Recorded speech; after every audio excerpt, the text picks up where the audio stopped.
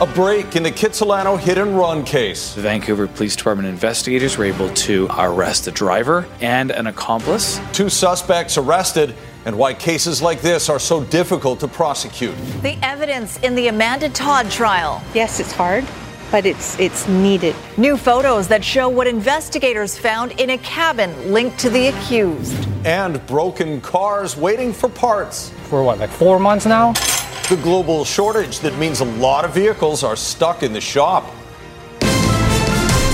You're watching Global BC. This is Global News Hour at 6.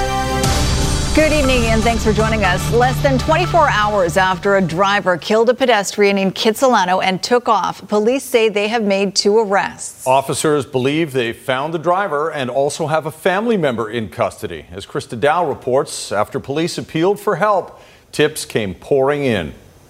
This surveillance video shows the moment of impact of a hit and run that left a young man dead late Sunday night. Police had been searching for the driver, and after a significant number of tips from the public, 2 people were arrested this afternoon. A 25-year-old man believed to be the driver and a 63-year-old relative. That he's a 25-year-old man who does live in Vancouver. We also arrested a person who is a family member who we are investigating as possibly being an accomplice after the fact. The driver of the vehicle seen taking off on West 4th near Arbutus. His name hasn't been released because no charges have been laid. Police say they continue to gather information. Even though we've made an arrest, so we'll continue to gather our evidence and present our evidence to Crown. And while there is no audio here, those who were there that night say the chilling sound is one they won't soon forget. It was so loud. At first I thought that a car had driven into a building. Like, I still hear it in my head. It was so loud. Investigators are still working to determine how fast the driver was going, what color the lights were, and who had the right of way. The police in this case have the vehicle. They know who the owner of the vehicle is. Putting a driver behind, again, is something that is extremely difficult for investigators. The prosecution likely won't lay a charge until that investigation is complete and basically gift wrap for them. Police haven't released the 24-year-old victim's name but say he lived nearby. International media is reporting he was from Ireland. He does have family overseas, Ireland. They are making their way here now and will work to support them. For now, this small memorial serves as a painful reminder of the loss of life. Krista Dow, Global News.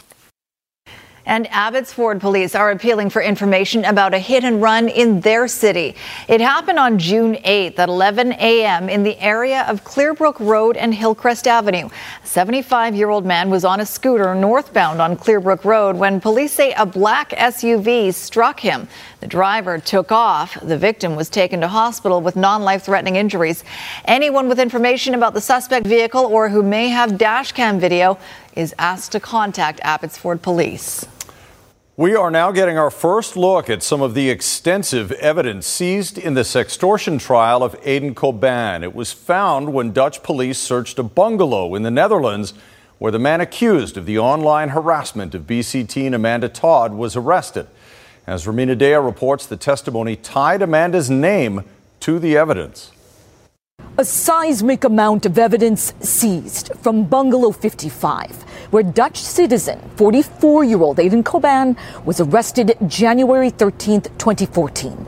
Testimony about the contents of a specific hard drive, a pivotal moment for Amanda Todd's mother. For me, it was relief that we finally tied in Amanda's name with the accused, with this trial, with the evidence and all the testimony that's been happening.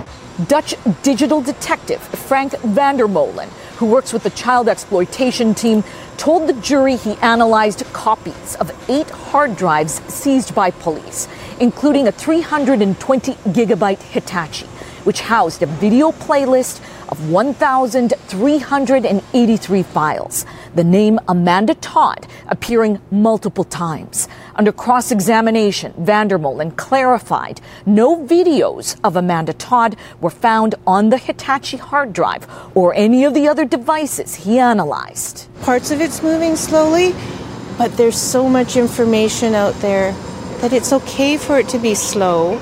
It's okay for it to be repetitious because there's so many things we have to understand, and there's so many things that the jurors have to understand.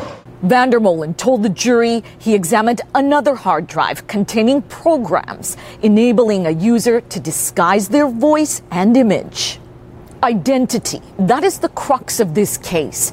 Crown says Coban is behind 22 fake online user accounts used to sexually blackmail 15-year-old Amanda Todd. Defense says there must be proof beyond a reasonable doubt who is behind the online extortion. Forensic copies of the hard drives were ultimately sent to the RCMP.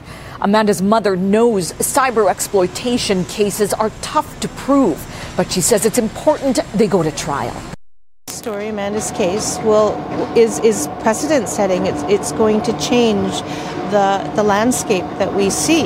Ramina Dea, Global News.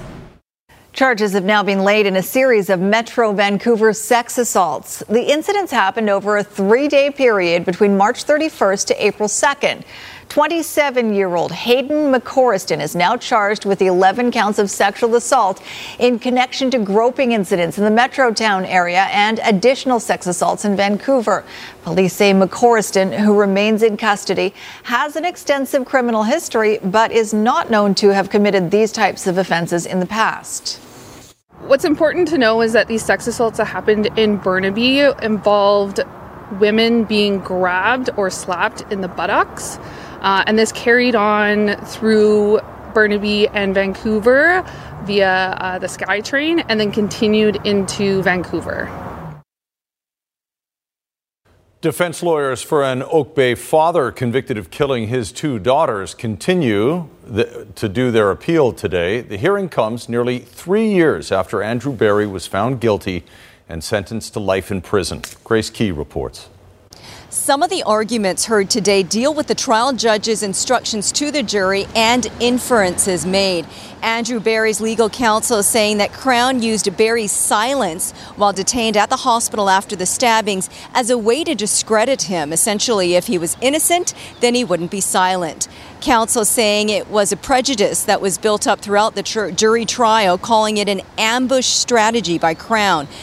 His counsel saying the trial judge told the jury that his silence was not relevant, but that she should have given more detailed, stronger instructions. Jurors also heard Berry say, "Kill me," to first responders.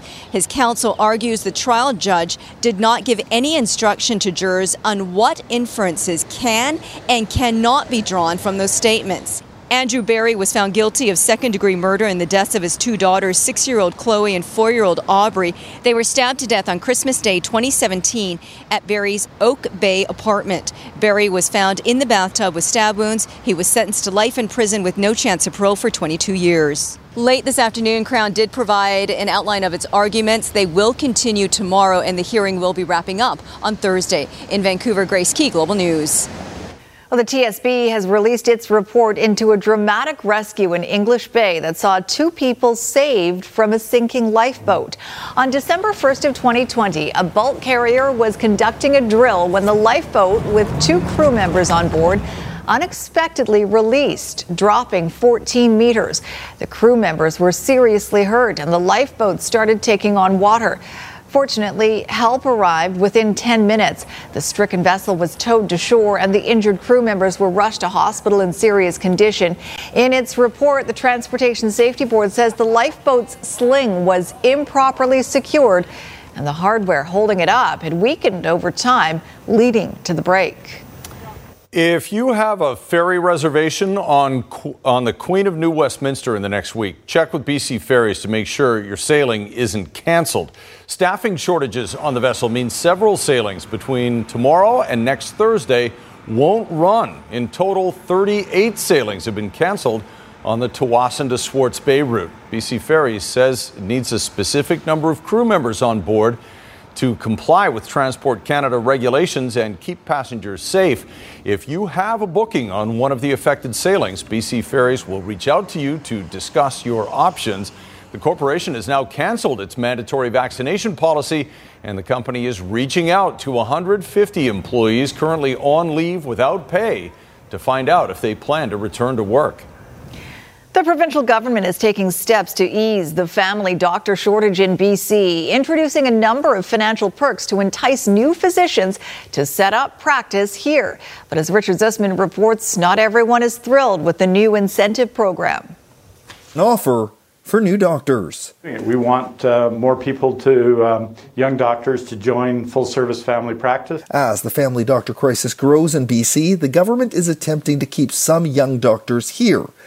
About 175 doctors are being offered a $25,000 signing bonus, as much as $130,000 in loan forgiveness, and a nearly $300,000 per year new-to-practice contract. The deal contingent on doctors signing on by September and operating a family practice in the province. It's not a resolution of all the problems, but it shows our determination to address these issues. The big problem is right now nearly 900,000 British Columbians are in need of a family doctor. This incentive is available to both Canadian and international medical graduates. But when the offer came, it was a surprise even to residents. Family doctors would tell you that this particular initiative in and of itself is not going to make any difference whatsoever. This is not even at the top, anywhere near the top of the list of solutions that they've proposed. The province is currently negotiating with the doctors of BC in terms of addressing overall issues in the system. And one doctor says this offer to residents actually could hurt new doctors. Even if you get people to sign these new to practice contracts, once the term of the contract is up, I don't think they're going to stay in community family medicine in BC until we address the factors that are driving people to leave practice as it is now. You know, the burgeoning overhead and the drivers of burnout and the inequitable compensation that we're all dealing with. The contract offer doesn't address various core issues, not just facing new doctors, but anyone right up until retirement, including calls for a revamped pay structure. You know, there may be a bit of a lack of trust, but I hope that we can still redeem it and we can all work together to come up with urgent solutions, which is maybe what we need now to stop the problem getting worse. But we also need a coordinated long-term approach. The province has met with the doctors of BC numerous different times over the last few months. But what is clear, even with this contract offer, there's more conversations needed to cure this growing problem. Richard Zussman, Global News, Victoria. And we'll bring in Keith Baldry right now for more on this issue. The shortages across healthcare go far beyond just family doctors, Keith. Yeah, you know, there's shortages everywhere, whether you work in restaurants, BC Ferries, family doctors, but there are other health professionals also where we're seeing shortages.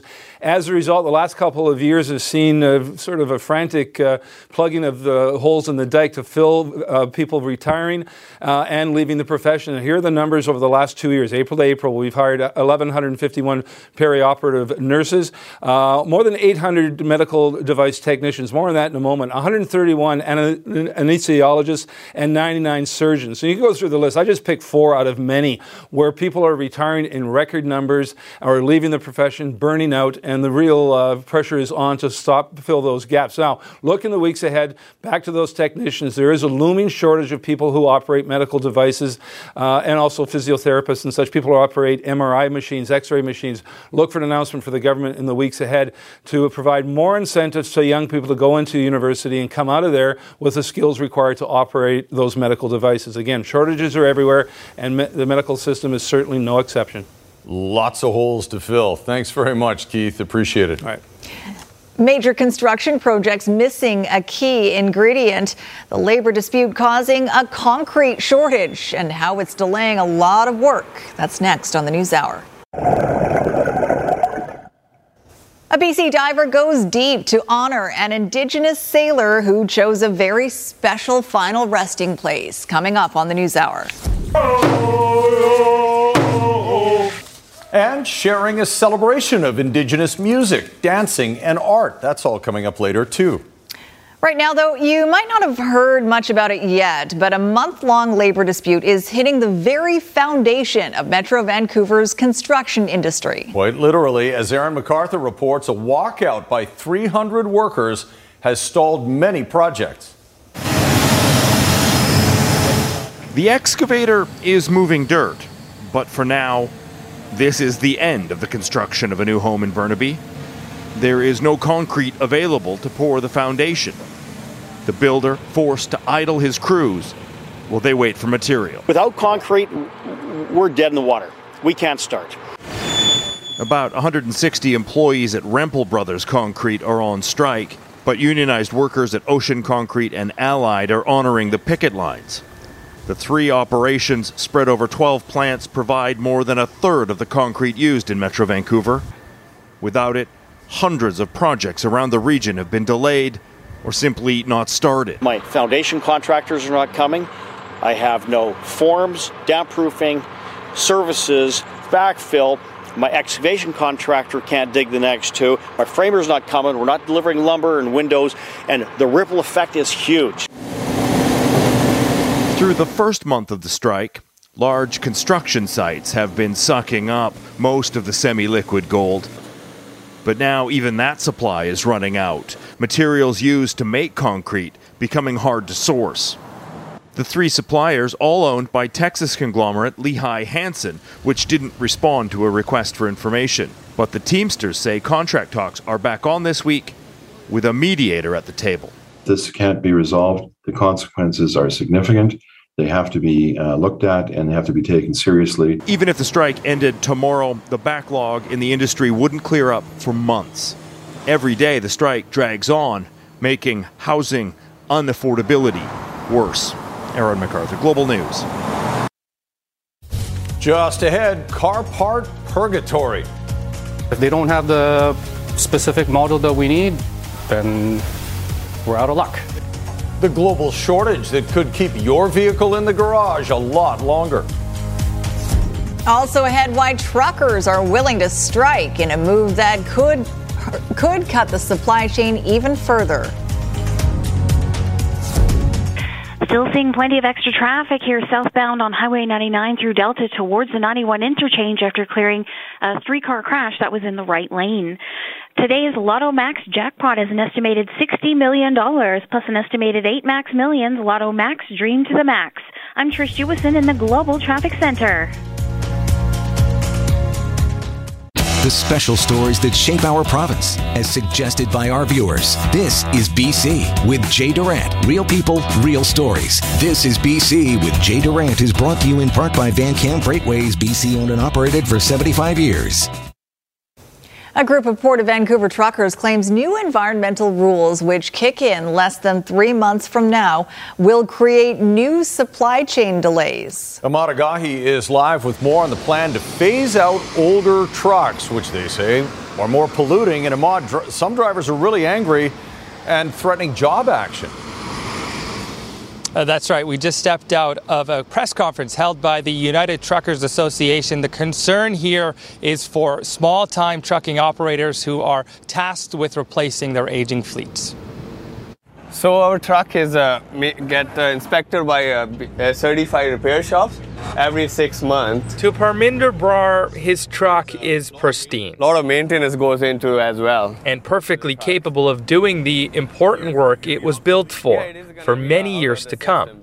But according to Port, it's not good enough. He is one of hundreds of local truckers opposing new rules coming down in September, when the Port of Vancouver will launch its rolling truck age program.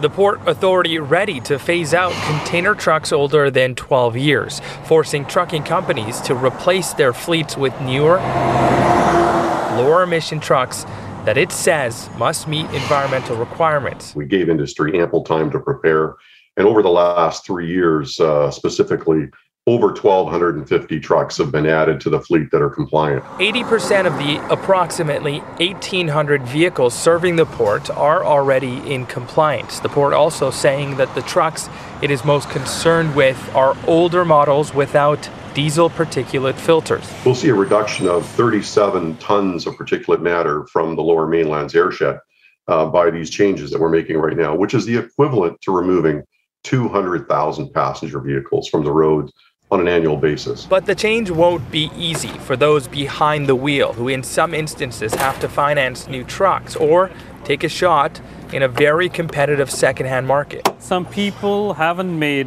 enough money in the past due to the COVID restriction and so many other stuff.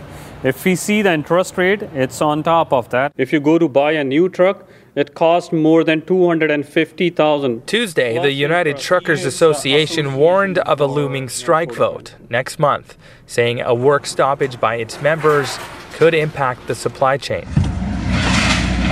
with the potential to take some drivers off the road. Definitely a lot of people are going to be out of jobs. They have to look jobs somewhere else. Basically, they're taking food off our table, so I won't be able to feed my family. So that looming work stoppage vote is scheduled for July 1st. Now, I did hear from the port today that there will be an exception process in place for vehicles that have top-of-the-line environmental upgrades added to them, and that may give these drivers an extra 1, 2, or 3 years to make the change. Some of those drivers obviously pretty proud of their trucks and keeping them in good working order. Okay, thanks very much for that, Ahmad. Ahmad Agahi reporting live for us tonight. Okay, we already know there's a big backup to buy new and used cars these days. Now it turns out there's also a global shortage of car parts. And that means if your vehicle needs repairing, you might have to wait months to get it fixed. Consumer Matters reporter Ann Drua is here with more on the greater impact. Ann? Thanks, Sophie. A global shortage of auto parts is causing headaches for consumers and repair shops.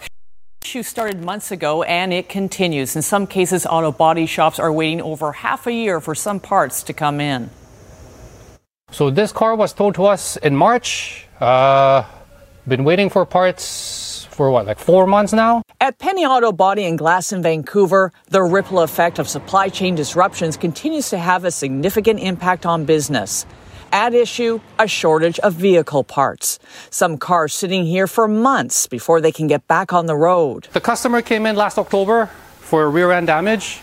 Then obviously we needed a new tailgate. We had to order a tailgate. We found out the tailgate is back order from Honda. And then we waited, six months to get the part in, and then now it's just getting the repair done. Daryl Coe is a repair process advisor and handles insurance claims. He says he hasn't seen a shortage like this in his 8 years of working here. Before, we used to get cars done in like 1 week, 2 weeks, 3 weeks max if we have to parts back order. But now we've seen cars sit here since like January, waiting 6 months, 8 months for parts. The temporary closure of production plants, microchip shortages, and shipping delays all contributing to wait times when it comes to repairs, and the aftermarket isn't much better. The part shortage problem is affecting large areas of the aftermarket. It's a bit like an iceberg. Consumers don't see all of it. Of course, you're aware of it when you're waiting for parts for your own car, but you don't see the impacts on the supply chain. And body repair shops are taking the brunt of it. In some cases, insurance companies don't pay them in full until the last part goes on the vehicle. With most insurance companies, they will pay for what we have done, and for those parts that are being that are back ordered, we can generate a separate claim so we can get paid on that on a future date. Also adding a dent to the bottom line, the lack of turnover. Body shop owner Morris King says under normal conditions, his business could handle working on 50 vehicles a week. Now it's around 40. Some of the cars are stuck here or stuck in the bay where we cannot move it out, so we can't get another car in. And there's no quick fix anytime soon. The vehicle parts shortage expected to last well into 2023. Just try not to get in an accident, because if you need parts for your car, that's going to be a tough one. So what happens if a part won't be available for months and you can't drive your vehicle? Will ICBC cover the cost of a rental vehicle? ICBC told us if an ICBC customer is not responsible for a crash that happened in BC, they're entitled to loss of use through ICBC basic coverage, and there is no time limit on that coverage. If the customer is responsible for a crash, they need coverage such as Roadstar, Roadside Plus, or loss of use, and the limits would depend on the coverage they purchased. In some cases, the length of part delay may impact the decision to repair or write off a vehicle depending on cost efficiency. And if you have a consumer issue for me, you can email me at consumermatters@globalnews.ca. All right, Anne, thank you. Coming up, celebrating National Indigenous Peoples Day. Sharing cultures and hope for reconciliation. And the feds promised billions to help maintain your mental health. So why has none of it been paid out yet?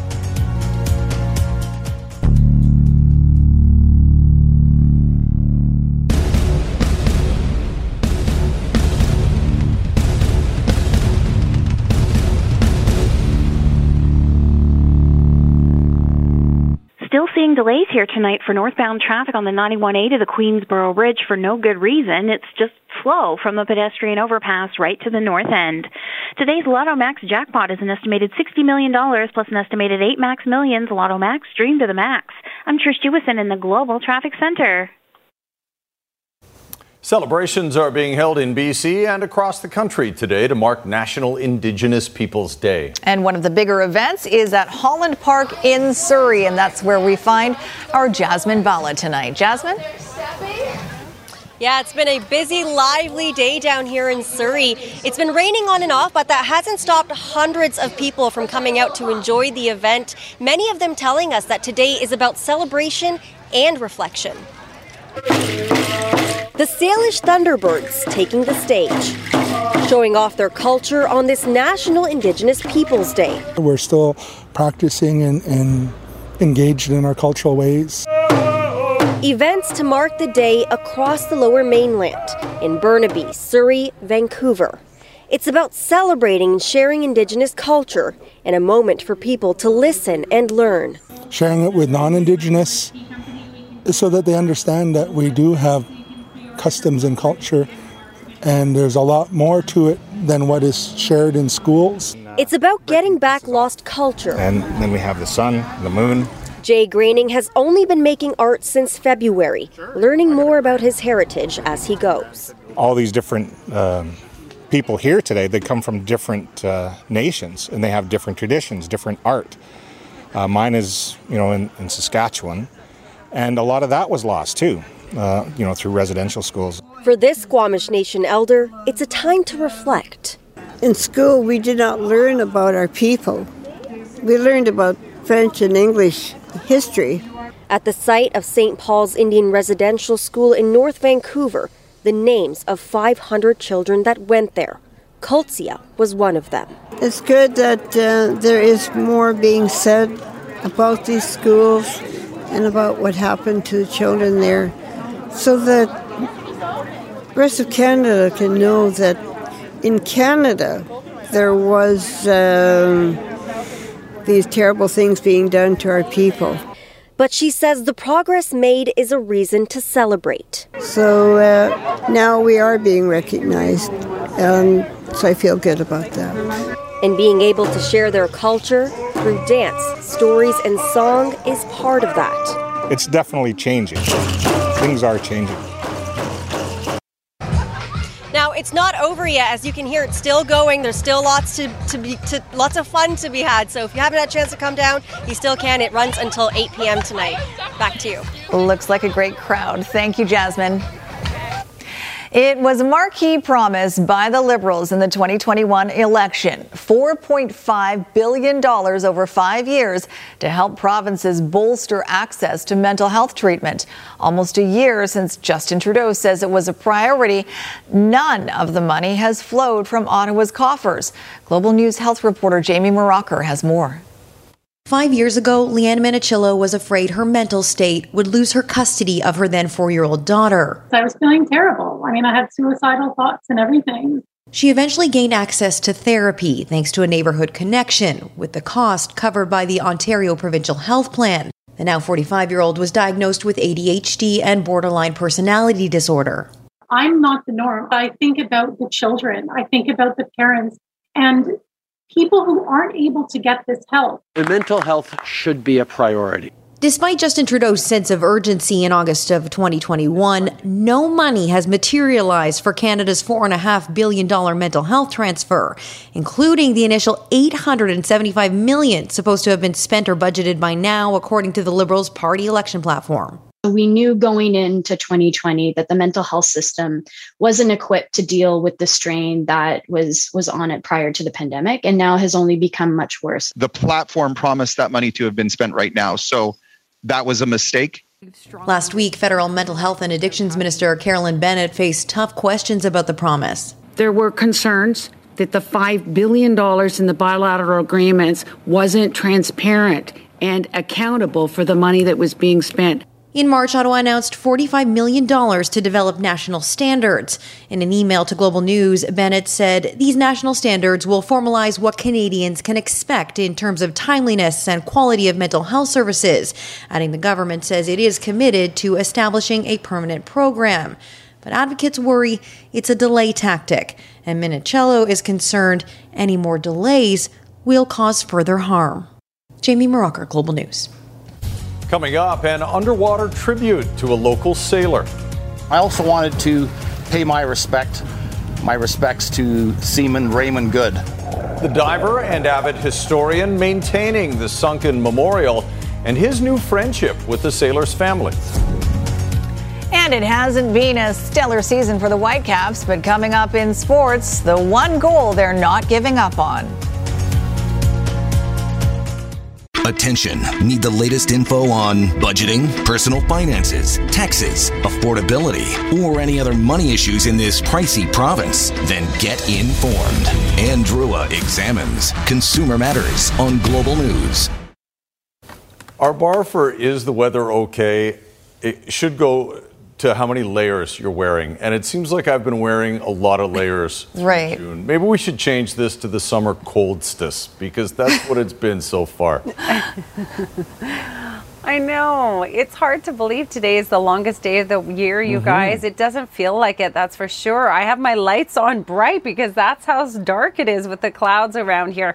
Welcome to summer, everyone. I know it's been a tough go, but we do have summer-like weather on the way. As Chris mentioned, you'll be able to take off the layers and enjoy some heat, but it comes with a concern. Let me show you. I'm going to show you the upgrades to the BC River Forecast Center concerns, but quickly, the radar imagery right now still showing a number of showers around. Tomorrow's our transition day, so we just have a chance of showers tomorrow morning for the South Coast, and then we're in the clear for several days. So the upgrades are the Columbia area now under a high stream flow advisory as well. All of the Thompson area is under a flood watch. Quesnel River area as well. The flood watch are the regions where we have the potential for major flooding. The other areas in yellow, we do not have the potential at this point, but we're watching those areas. It's just minor flooding at this point. Nechako area has also been increased to a high stream flow advisory at this time. Here's the reason why. Widespread rainfall across the region today. Now, this system will impact us tomorrow as well, but it becomes much more spotty, and that's a concern because it's those isolated pockets with thunderstorms that can bring intense rain. And then beyond that, this gorgeous ridge of high pressure that I know a lot of you are looking forward to, but with temperatures into the 30s, we're going to see a surge in that snow melt. So we'll be tracking things really closely in the next couple of days. Make sure you stay tuned. In the meantime, tomorrow, spotty precipitation, heavy at times, risk of thunderstorms in the interior. For the South Coast, it's just a chance of showers in the morning, drying trend with clearing in the afternoon, and then that clearing lasts until the early part of next week. So we're talking about the longest, biggest stretch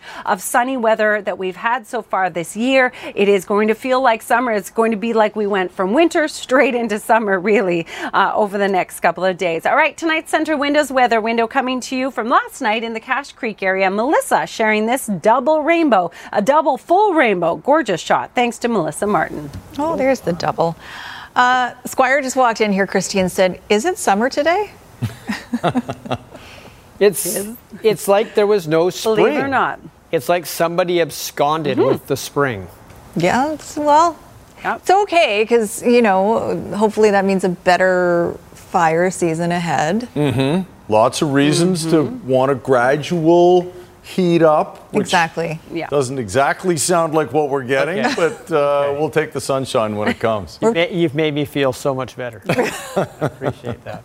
The Whitecaps play the semifinals of the Canadian Soccer Championship tomorrow night at BC Place. Some might not think that's as big a deal as the MLS playoffs, but the Whitecaps still want to get to the finals of this. I think winning a trophy is something every team wants to do, no matter what the trophy is. It's been a while since the Whitecaps have won the Canadian Championship, not since 2015. And if they do make the final, it will be at BC Place. Also tonight, the BC diver preserving a unique undersea memorial and how he has a personal connection to it.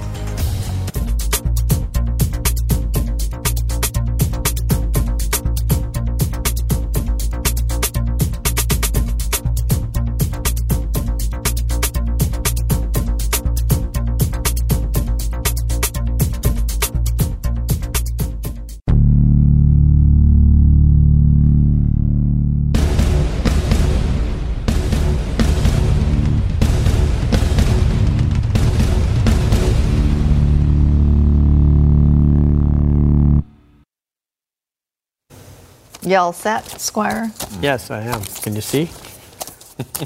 He's going to read his scripts upside down tonight. Well, my writing is kind of like that anyway. Yeah, that's true. Obviously, the ultimate goal of the Vancouver Whitecaps is to win the MLS Cup. That's dream number one. But there is another trophy they can win. That's the Canadian Championship, which includes MLS and Canadian Premier League teams. And tomorrow night, at BC Place, the Whitecaps will host York United of the CPL in a semi-final game of the Canadian Championship. Now, Vancouver has not made the Canadian final since 2018. They haven't won it since 2015. Only one player remains from the Whitecaps' Canadian Championship winning team. I remember all those emotions that went into it. I don't even know how many years ago it is now. It's gonna age me, but it's it was a good feeling back then, and still that's one of my top moments being here at the club, and I think it would be a beautiful thing to do that again. It was 7 years ago when Russell Teibert hoisted the Voyageurs Cup at BC Place after defeating Montreal in the final. It's the only major trophy won by the club since entering MLS in 2011. And Coach Vanni Sartini has made it clear that winning the Canadian Championship is a priority. We're not Real Madrid that we win a trophy every year. So when there's the possibility to win something, that's the reason why it's so important. It's the most important game of the year so far. Now they're one win away from hosting the final at BC Place. York United FC stand in their way, and the Caps are being careful not to overlook the CPL side. We saw in Calgary how hard it is to beat a CPL team sometimes. So we need to do the same, I would say, job that we did against Valor here at home. So try to really dominate the game from the start and hopefully don't give them any little chance to win the game. So we're going to have to work hard and stay organized and pick and choose our moments. It's not going to be an easy task, but I got a bunch of players in this group that just give you everything. And when a team works as hard as we do and the players give you everything, you always got a chance. And there's no doubt that the man who won the Cup with the Caps in 2015 wants a chance at it again. He scored against Valor and is coming off one of his best games of the year, helping the Caps earn a clean sheet in a road win against Dallas. So while Teibert may be 7 years older, the engine of the Whitecaps midfield still has the same drive to win. You want to be able to celebrate with your organization, celebrate with your fan base. And who doesn't want to win? I wanted to win at recess as a kid. I still want to win now.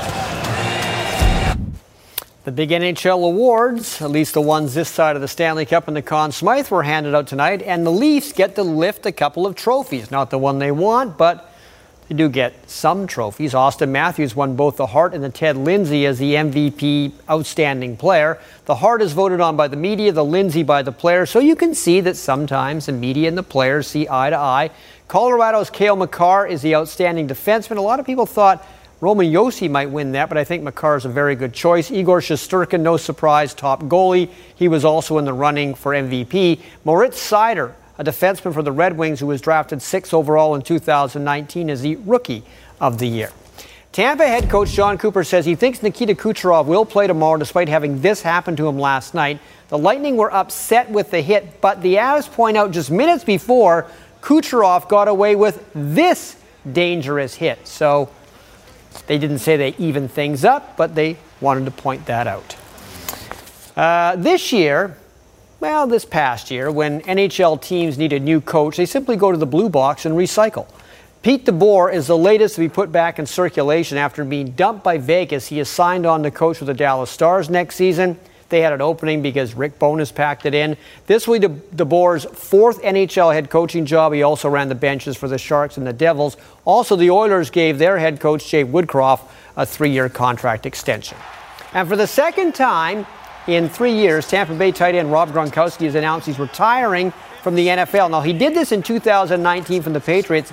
Then he came back to play with Tom Brady in Tampa. He's played 11 NFL seasons and won 4 Super Bowls, all with his buddy Tom throwing the ball to him. Jays and White Sox tonight in Chicago. The South Side uniforms. I guess they're okay. Adam Engel scoring A.J. Pollock to make it 1-0 for Chicago. They've now added to that 2-0 in the 5th over the Blue Jays. Brooks Koepka is the latest star golfer to switch from the PGA to the LIV Series. Now, this is rumored. It's not official, but they are good sources.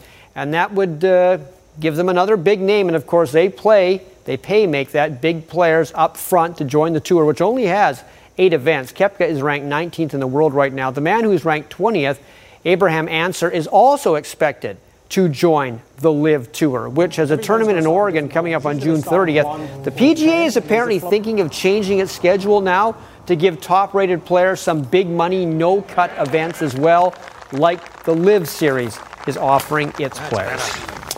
This is getting more and more interesting as time goes along. There you go. A little pressure sometimes helps push. Well, things along. when someone gets offered $200 million, like Nicholson, it's hard to say no, I guess. It's more golf for all of us to watch, really, isn't it? Really, and that's a good way. That is a good way to look at it. All right. Thanks, Squire.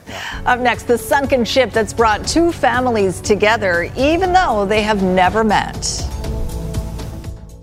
This is BC with Jay Durant, is brought to you in part by Van Cam Freightways. BC owned and operated for 75 years. Sarah McDonald is here now with a preview of what's coming up on Global News at 11. Sarah? Well, if you're one of the many British Columbians languishing in for a passport, you will want to catch this story tonight. TikTok, let me show you how I was able to get my Canadian passport in about 2.5 hours.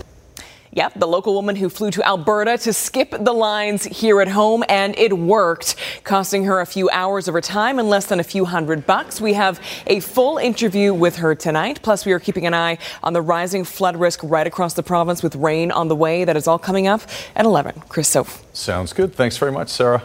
Well, when the destroyer HMCS Saskatchewan was sunk to create an artificial reef near Nanaimo, it carried special cargo, the remains of a man who had served on that ship. And it was the son of another sailor, a diver, who's made it his mission to care for the memorial. As Jay Durant shows us on This is BC, it's become a bond between the 2 families. Bob McCauley's gearing up for another dive to HMCS Saskatchewan. His father once served on this ship. 3 kilometers off Nanaimo, 100 feet below the surface, it's the final resting place of another sailor who served on the 262. His name was Seaman Raymond Good. Good spent 3 years in the Royal Canadian Navy. He died in 1995 of complications following a heart attack. My brother's wife asked what he wanted done with his ashes. He said, "You'll know when that day comes." The Artificial Reef Society of BC has sunk a number of old ships. Arrangements were made to place Raymond Good's urn aboard HMCS Saskatchewan before it went down in 1997. Every dive, McCauley tends to his memorial. For years, I had been cleaning up the plaque, scraping off the marine life that had made it almost unreadable. Good's family saw pictures he posted online and contacted McCauley to say thanks. I told my mother about this guy who's doing what Bob was doing, and she was pretty touched that somebody was looking after her son. They've yet to meet, but are connected through this ship. Bob's dad once took him for a tour. He showed me a place where he had written his name on the wall in the radio room. Raymond took Barry on board when he was just 12. And I thought that day that he owned that ship was one of the happiest days of my life.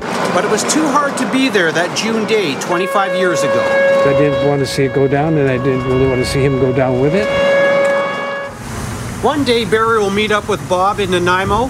Someone's thinking that we should make Bob one of us, you know? He'd like to finally travel to the site and maybe even dive down to say goodbye to his brother. I still miss him a lot. Said I still haven't really let him go. And maybe he'll come out on the boat right to this spot so he can be above his brother's memorial. Jay Durant, Global News. Very cool. And if you know someone who has a great story to tell or something unique to BC you want to share with the rest of us, just email your ideas to Jay at thisisbc@globalnews.ca. All right. It is the first day of summer, so but don't be alarmed because it will start to feel like summer very shortly, Christy. You're exactly right. And it'll be the biggest stretch of sunny, hot weather that we've seen so far this year. You're not going to know what hit you. At least, though, it's not looking at record-breaking heat. We don't want that, but it's certainly going to be enough heat that it could cause some problems for the flood scenario. So stay tuned and enjoy the sunshine. Will do. Thanks very much, Christy, and thanks, everyone, for watching. Good night, all.